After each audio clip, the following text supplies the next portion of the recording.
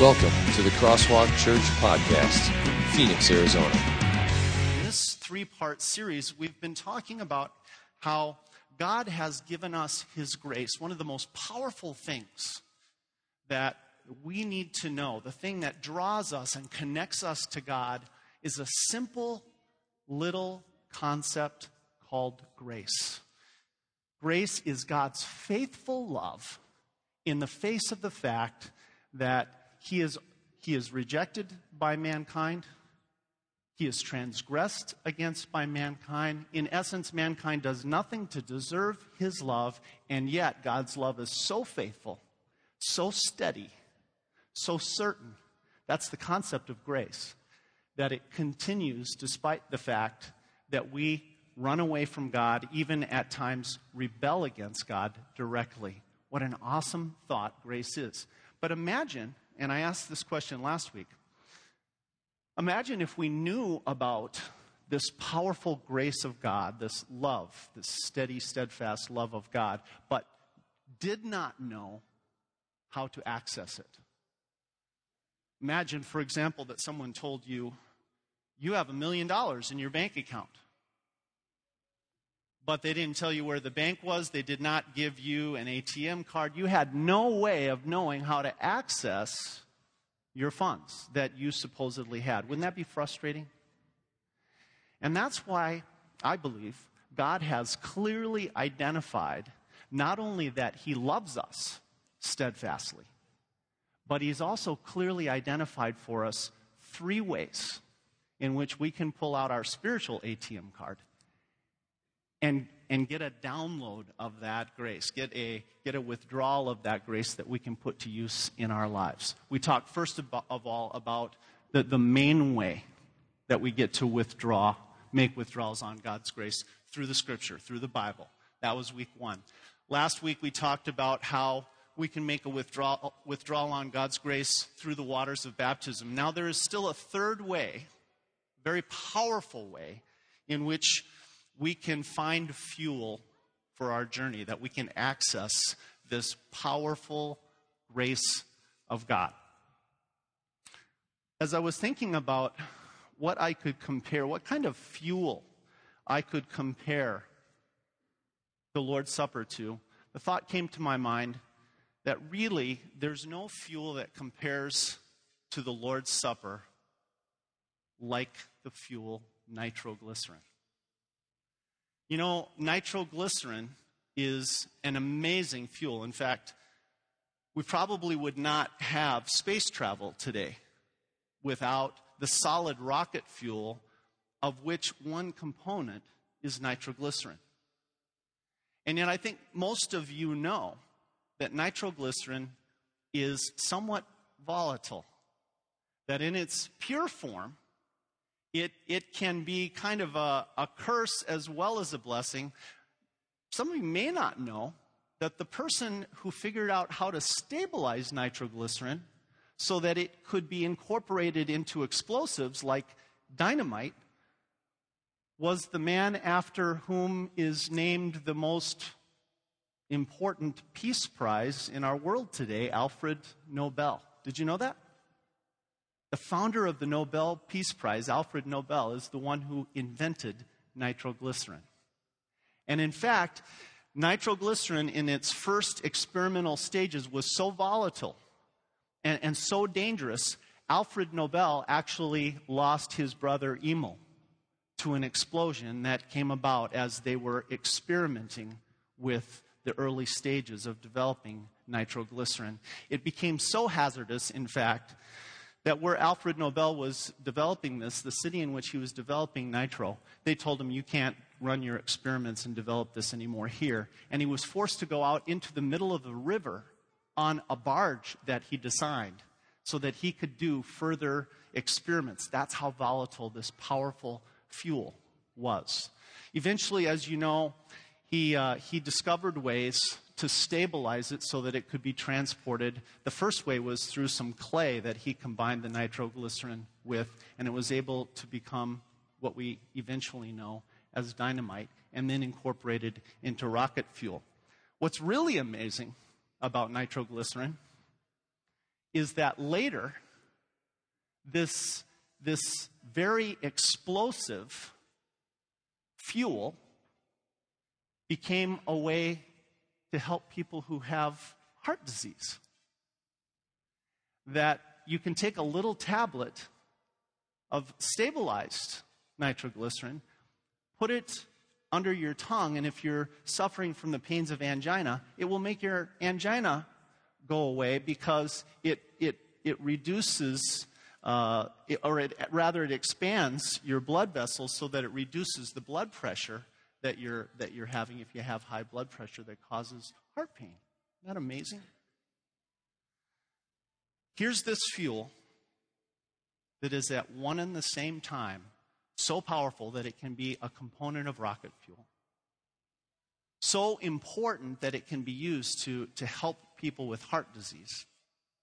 And yet, if misused, can be very, very dangerous. And that's exactly what we hear when we read about the fuel of the Lord's Supper.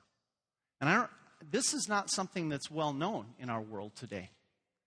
That the power of the Lord's Supper can be both a blessing, a tremendous blessing, but it can also be a curse if the Lord's Supper is not used properly. Did you know that? And this is said very clearly in the passage that we're about to read from 1 Corinthians chapter 11. And I would love to have you open up your Bibles with me to 1 Corinthians chapter 11. And if you didn't bring your Bibles with you this morning, pull out this little white sheet that's in your bulletin folder called the Crosswalk Notes, and I've written it down for you. We'll also put it up on the projector. We're going to tee off on this passage this morning. We'll bring in a couple other passages as well, as we usually do. But essentially, we're going to mine this passage and see what it has to say to us about this awesome, powerful nitroglycerin of a sacrament called the Lord's Supper. And I'm going to start reading at 1 Corinthians 11, verse 17. In the following directives, I have no praise for you, for your meetings do more harm than good. In the first place, I hear that when you come together as a church, there are divisions among you. And to some extent, I believe it. No doubt there have to be differences among you to show which of you have God's approval. When you come together, it is not the Lord's Supper you eat. For as you eat, each of you goes ahead without waiting for anybody else. One remains hungry, another gets drunk. Don't you have homes to eat and drink in? Or do you despise the church of God and humiliate those who have nothing? What shall I say to you? Shall I praise you for this? Certainly not. For I received from the Lord what I also passed on to you. The Lord Jesus, on the night he was betrayed, took bread. And when he had given thanks, he broke it and said, "This is my body, which is for you. Do this in remembrance of me." In the same way, after supper, he took the cup, saying, "This cup is the new covenant in my blood. Do this whenever you drink it in remembrance of me. For whenever you eat this bread and drink this cup, you proclaim the Lord's death until he comes. Therefore, whoever eats the bread or drinks the cup of the Lord in an unworthy manner will be guilty of sinning against the body and blood of the Lord. A man ought to examine himself before he eats of the bread and drinks of the cup. For anyone who eats and drinks without recognizing the body of the Lord eats and drinks judgment on himself. That is why many among you are weak and sick, and a number of you have fallen asleep. But if we judged ourselves, we would not come under judgment. When we are judged by the Lord, we are being disciplined so that we will not be condemned with the world. So then, my brothers, when you come together to eat, wait for each other. If anyone is hungry, he should eat at home, so that when you meet together, it may not result in judgment. And when I come, I will give further directions.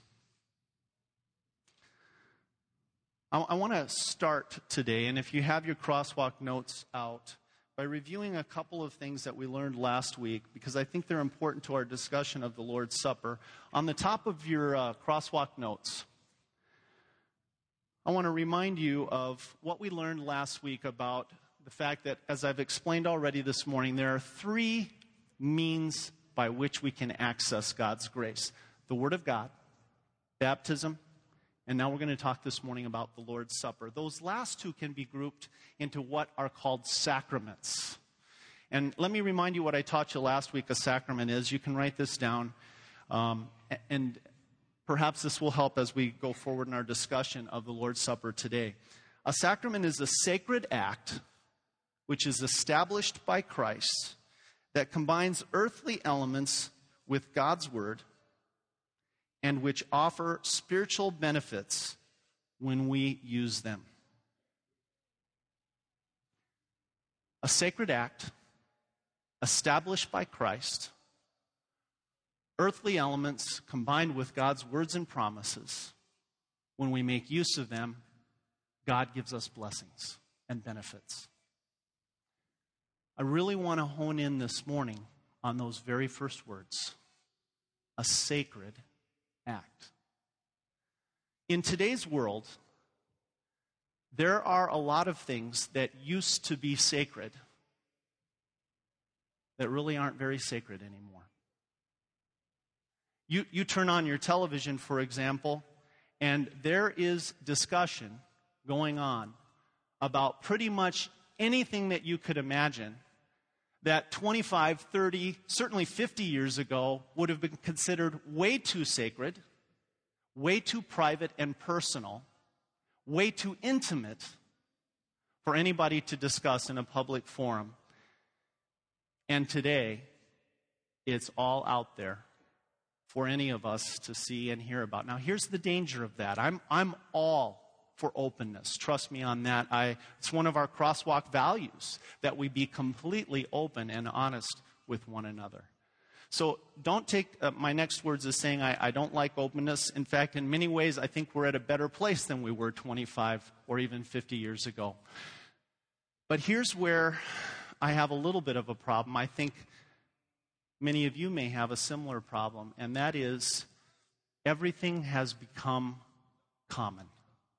And by common, I mean every day. There is no longer anything special or higher or a thing in which we can really link to God in a very sacred way. Sacred really means holy, and holy really means set apart. Are there things, are there times, are there places in your life that you set apart as sacred and holy for God? We talk about the Lord's Supper and coming to eat the Lord's Supper. When we call it a sacred act, we're saying that this is the opposite of a common act. It's a very special, powerful, and in fact, the Bible reveals it as a very mysterious and even miraculous moment every time we eat the bread and drink the wine. And that's what we want to talk about this morning. What is it that makes the Lord's Supper so mysterious and miraculous? I'm going to talk this morning about three things that make this very miraculous and very powerful and ultimately very sacred and special. You know that the Lord's Supper, I think you know, and if you don't, let's talk about it in a minute, was established by Jesus himself. Do you remember when? It was established by Christ himself on the night that he was literally betrayed and arrested. And the very next day would be Good Friday, the day in which he was executed on a cross, gave up his body and his blood for our souls so that we could be in heaven. That day is commonly referred to as Maundy Thursday.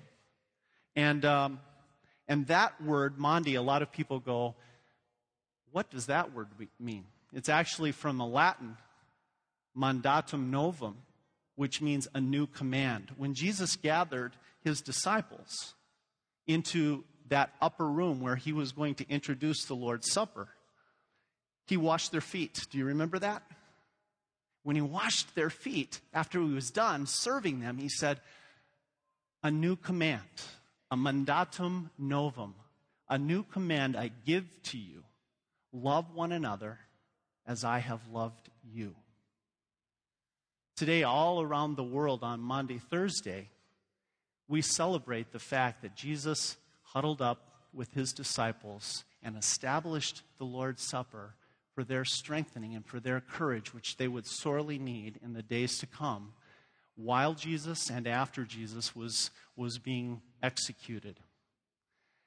When Jesus was in that upper room, he commanded them to pass this sacrament down from generation to generation. He said, as often as you do this, do it in remembrance of me. That was the very establishing or instituting of the Lord's Supper for all people of all time who follow Christ. But he also said something that is really key on that very first Maundy Thursday in that upper room where he was gathered with his disciples. And I want you to pull out your crosswalk notes, because this is really the very first place where we see something miraculous and mysterious is truly occurring in the Lord's Supper. I put in your crosswalk notes Matthew 26, verses 26 to 28. Take a look at what that says. Jesus took bread, gave thanks, and broke it, and gave it to his disciples, saying, take and eat, this is my body. Then he took the cup, gave thanks, and offered it to them, saying, drink from it, all of you. This is my blood of the covenant, which is poured out for many for the forgiveness of sins. I want you to notice that in 1 Corinthians 11, Paul quotes that very passage of Scripture. And he says in 1 Corinthians 11:23, I received from the Lord what I also passed on to you. The Lord Jesus, on that night when he was betrayed, the night that we just read about from Matthew, he took bread, and when he had given thanks, he broke it and said, this is my body, and so on, repeating the words from Matthew. The very first thing that we clearly get from these words, the very first miracle that is clearly taking place, is that Jesus is saying, as he gives them bread and wine, this is my body. In some mysterious and miraculous way that admittedly I can't understand, you can't understand as human beings, Jesus is literally saying that when we eat that bread, when we drink that wine, along with that bread and wine, we are truly and really receiving Christ's body and blood in a very powerful, mysterious, and miraculous way. Now, I can't explain it.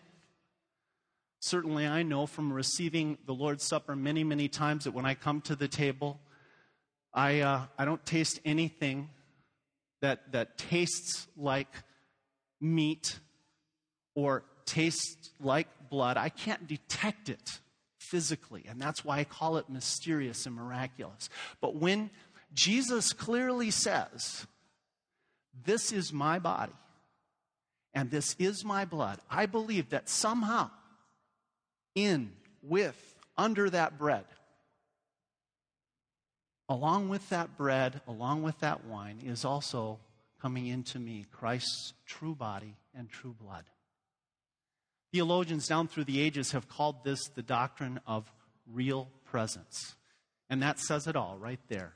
Along with the bread and the wine, Christ's body and blood are really present. When we receive the Lord's Supper, we don't receive two things. We don't receive just bread and wine. We receive four things: bread, wine, body, blood. This is my body, Jesus said. This is my blood of the covenant. The Lord's Supper, as you know, is called Holy Communion at times, right? And one of the very first things we need to understand about that word communion comes from a Greek word, koinonia, which means coming together, sharing in.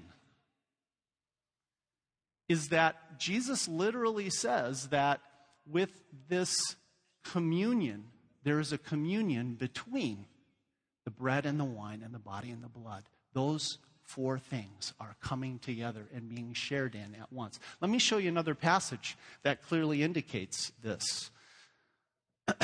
Notice I put this one also in your crosswalk notes, what it says in 1 Corinthians chapter 10, verse 16. Let me just page over to it. In 1 Corinthians 10:16, it says this: "Is not the cup of thanksgiving for which we give thanks a participation in the blood of Christ? And is not the bread that we break a participation in the body of Christ?" Key words there. Because what Paul is saying there is this is such a powerful and miraculous moment, because when we eat this, we're not just eating common earthly elements anymore. In a very real way, we are participating in the body and the blood of Christ. Again, that word there is that Greek word koinonia. We are sharing in the body and the blood of Christ. In fact, one of the other translations of the New Testament, called the New Living Translation, if you happen to have one of those, you'll notice that it actually translates it that way. Let me read it for you. When we bless the cup at the Lord's table, aren't we sharing in the blood of Christ? And when we break the bread, aren't we sharing in the body of Christ?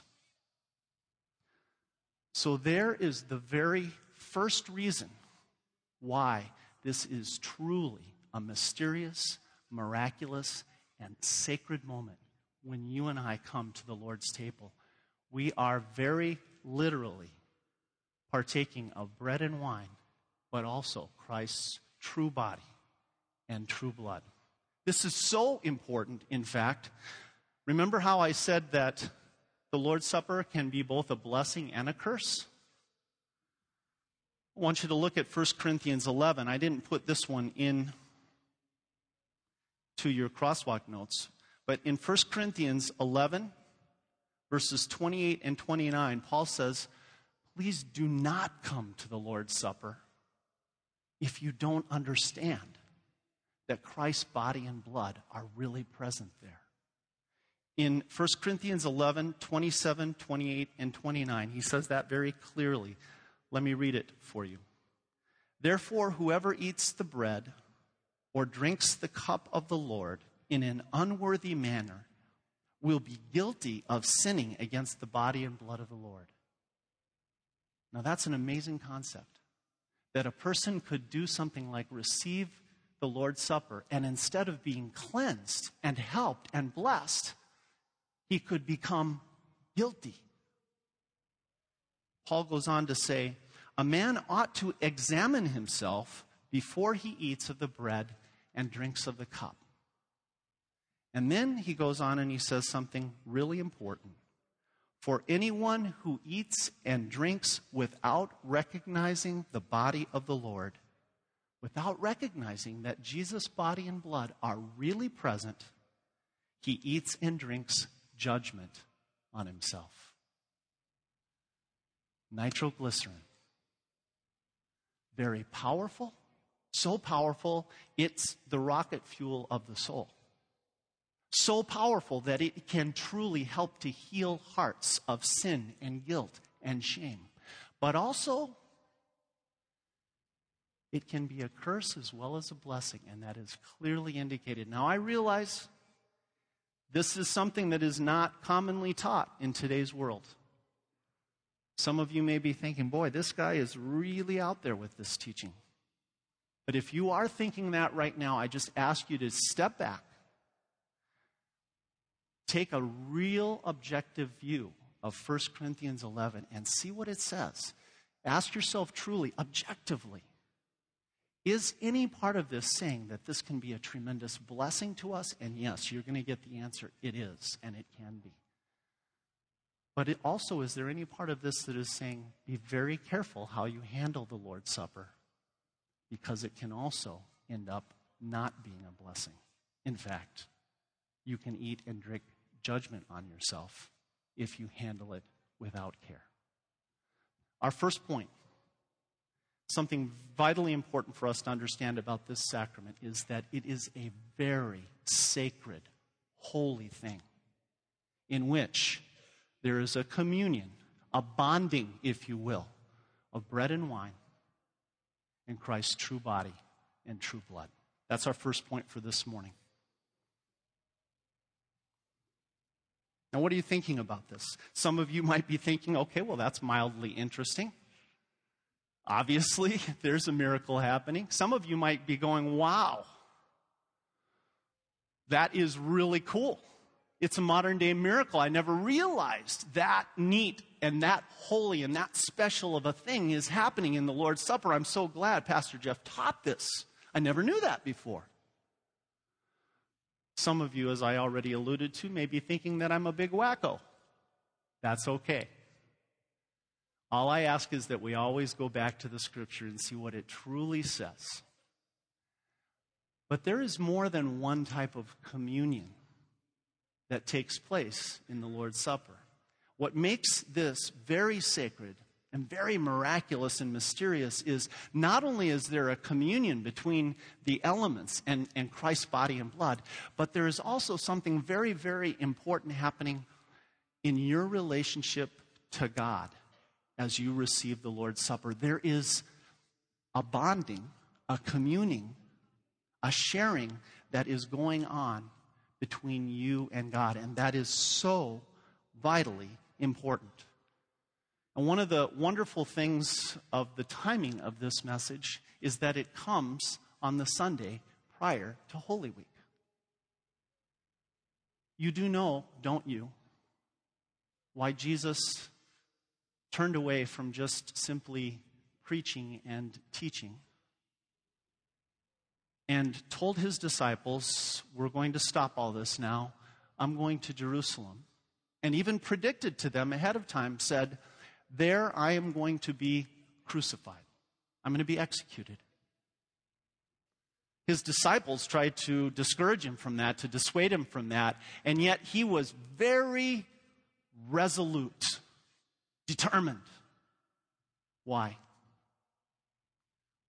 Why was Jesus so determined to spend that last week in Jerusalem and ultimately on the very first Good Friday to give himself over so that he could be crucified? The answer is simple.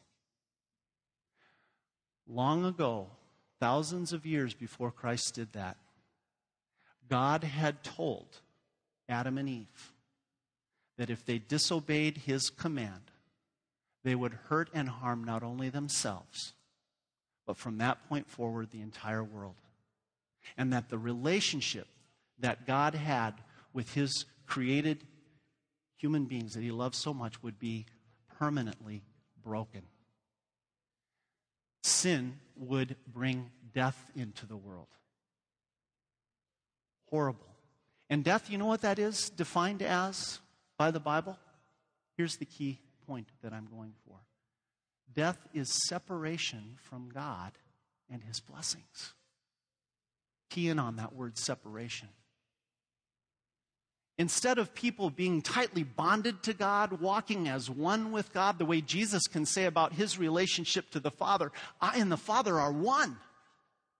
There's no separation between us. The way God indicates that marriage should be, and the two shall become one flesh, he says. That kind of oneness was intended for our relationship with God. And when sin was brought into the world by Adam and Eve's original act of sin, it created a huge chasm of separation called death between us and God.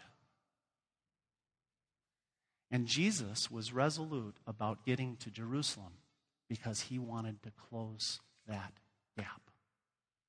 He wanted our relationship to God to be close and tight, as if we are one with God again.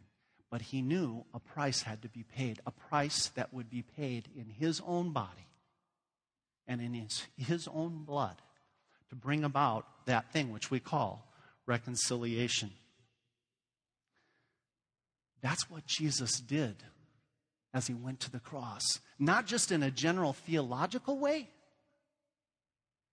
And here's the important thing. He did it in a personal way for you. Because that original sin that Adam and Eve did, it was passed right down to you today. By nature, we're all separated from God. You are too. Until Jesus comes into our lives. His body, his blood, bonds you back together. Now, in the Lord's Supper, we get to make a withdrawal on that bonding strength of God's love and mercy and grace, on that act that Jesus committed for us on the cross of giving up his body and blood. When we come to the Lord's Supper, we're tapping directly into that love, that steadfast love of God called grace that drove Jesus relentlessly to the cross. That's what put him in Jerusalem. You know that, don't you? Grace is what put Jesus in Jerusalem. His love, personally, for you. That's why this thing is so sacred and so holy. And it needs to be treated that way. Have you ever looked at some of the examples in the Bible of when people were coming into a holy moment with God? I was thinking about the time when Moses met God at the burning bush. And he starts to walk up to God and start to converse to God. And God says, hold it just a moment there, Moses. This is a very special, holy moment. Take off your shoes, because the ground that you're standing on is holy ground. Not long after that, when God was ready to give his commandments to the children of Israel, lightning and thunder was coming out of Mount Sinai.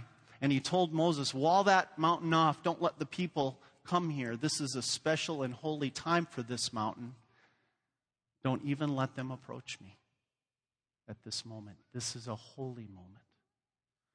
When Isaiah received his call to be a prophet, he stood in the presence of God in a vision. And he said, woe is me, God. I don't belong here. I'm too sinful. And God had to send an angel with a tongue to cleanse his lips and make him ready for being a prophet.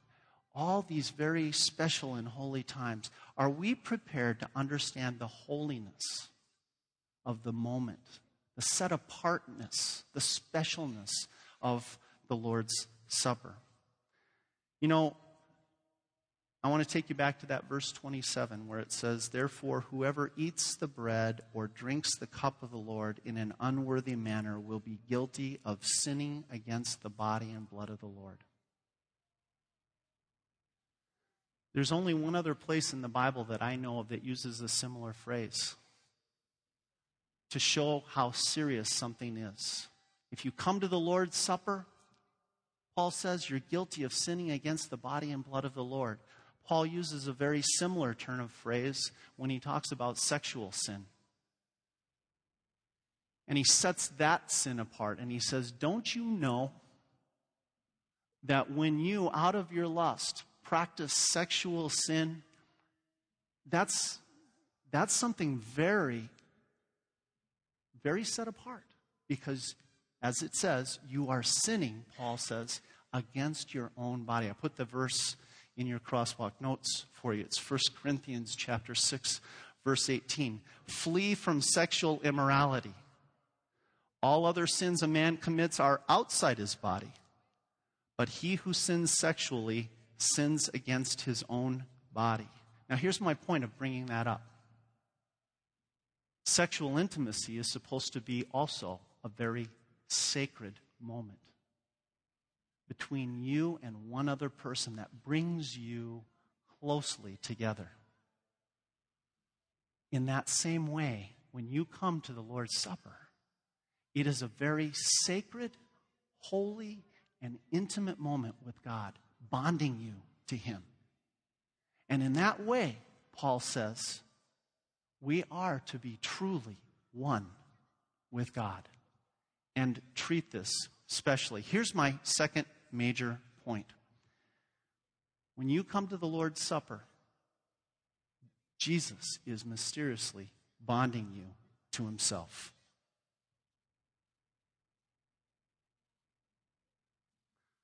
I want to take this one last passage. Reading on from verse 27, Paul says, "A man ought to examine himself before he eats of the bread and drinks of the cup. For anyone who eats and drinks without recognizing the body of the Lord eats and drinks judgment on himself. That's why many among you are weak and sick, and a number of you have fallen asleep. But if we judged ourselves, we would not come under judgment. When we are judged by the Lord, we are being disciplined so that we will not be condemned with the world." Clearly, Paul is saying, treat this with special care. But it doesn't end there. Not only are we bonding to God when we come together in Holy Communion, another very powerful thing is happening. All the people that we're coming to communion with, there's a communion that takes place there too. We are bonding with all of them as well. Take a look at what Paul says in 1 Corinthians 11:17. He says, "Because there is one loaf, we who are many are one body, for we all partake of the one loaf." This is the last critical point about communion and what makes it mysterious and miraculous. In some very mysterious and miraculous way, when you come to the Lord's Supper, you are literally spiritually bonding with all the other people that are at that table with you. God is literally drawing you together into this most amazing huddle. And I look at it that way when I'm at the Lord's table taking communion. I'm thinking of it as I take in the body and blood of Christ, I'm also looking around at the other people that are there. And this chapter literally says when I or you come to the Lord's table, we're proclaiming the Lord's death. We're actually looking each other in the eye and we're saying, are you in? You really believe this? You have my back? Because I've got yours. You know, this world, this is something that we don't talk about real frequently, is in a titanic battle between good and evil. You know that? Between God, who wants love and eternal life in heaven with him to prevail, between Satan, who wants to see every last one of us dead and in hell where he is. It's easy to forget that titanic battle between good and evil is going on. But when you come to the Lord's Supper, what the Bible is saying, picture yourself in that titanic battle between good and evil. Huddled up with the people who are closest to you because they are fellow Christ followers, looking at one another in the eye and saying, can we get this done with the help of God? With God's power? Are you ready to move forward? Am I ready to move forward? Are we together in this? Because that's what's happening. Now let me wrap all this up. Our third point is just simply this. Jesus mysteriously bonds you with fellow Christians. I'm not going to dig into it because this sermon's going a little bit long, but I want you to check verses 20 and following. This is so important to Paul that we understand that we're bonding with one another, that he literally tells the Corinthians, you guys aren't bonding in your actions when you come together. You're being selfish. So forget even calling it the Lord's Supper for you guys. Because the very thing that this sacrament is supposed to be doing, drawing you together, is literally separating you. And he's obviously unhappy with them because they don't get that they're being bonded together. Let me conclude by just simply saying this. Why have I talked this morning so much about the importance of bonding? Bonding between the bread, the wine, Christ's body and blood, bonding between God and you, bonding amongst ourselves. I don't know if you know this, but one of the greatest heroes for me is a man from 60 years ago. A man by the name of Jackie Robinson. You know who Jackie Robinson was, don't you? The first African-American player to play baseball in the major leagues. 1947, he was called up by the Brooklyn Dodgers. Many of you know this story. And when he was called up, he was already a great, great baseball player. But there was a manager, and you probably don't know his name, the general manager. His name was Branch Rickey. Branch Rickey knew something about this man that he would ultimately call up to be the first African-American player in the major leagues. That he would have to be better than just a 300 hitter. That he would have to be better than just a great base stealer, both of which Jackie Robinson was. He knew that in the summer of 1947, that first African-American baseball player was going to meet tons of abuse that could shake him to his very roots, and that could ultimately set back the whole cause of bringing African Americans into Major League Baseball by a decade or more if that person did not react correctly. You know what Branch Rickey did when he selected Frankie Robinson?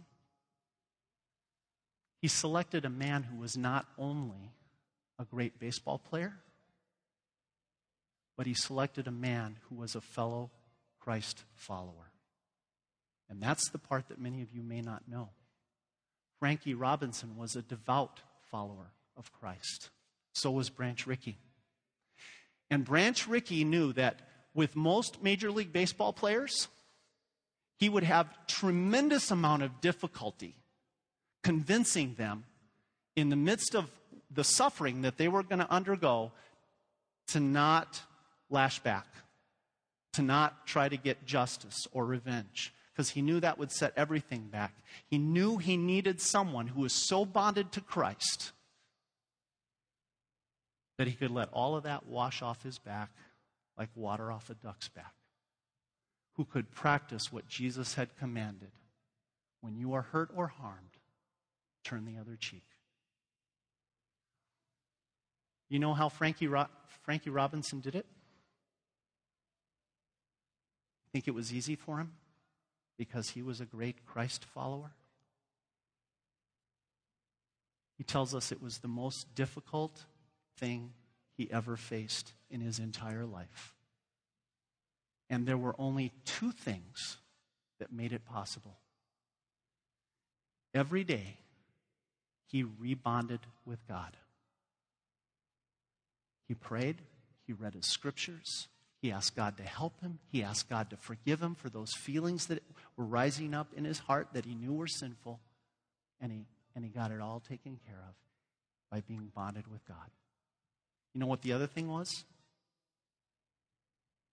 He made sure that he surrounded himself with fellow Christ followers and huddled up with them, men like Branch Rickey, so that he could also draw strength from those fellow Christ-following men and women in his life. Are you guys meeting challenges, maybe in your own life, that are not so different from Frankie Robinson's? I don't know. But if you think of his story, that tells you exactly why this sacrament is so important. We need, in this titanic battle between good and evil, to be bonded with God and bonded with one another so that we can truly live the life and the purpose that God has for each and every one of us in our own way. Let's pray. Father in heaven, what an amazing sacrament the Lord's Supper is. And Lord, we come before you this morning knowing that often through our sins and our guilt, we actually unglue ourselves from you. And Lord, we would not be surprised for you to come unglued at us and be angry with us because of our sins and our willfulness. But Lord, you don't do that. In your amazing grace, you cover over your anger by sending your own Son Jesus for us. You forgive us. and you help us in your grace to move forward powerfully in our lives. Lord, we are grateful for that. Teach us the importance of these means of grace and of this powerful and sacred sacrament, the Lord's Supper. And help us to understand that when we come to this sacrament, you are bonding us ever more closely to yourself and ever more closely to one another, so that we can live a life that gives glory to you, a life of gratitude for the forgiveness that you've given us in your Son, Jesus Christ. And it's in his name we pray. Amen. Thank you for listening to the Crosswalk Church podcast. For more information, visit us at crosswalkphoenix.com.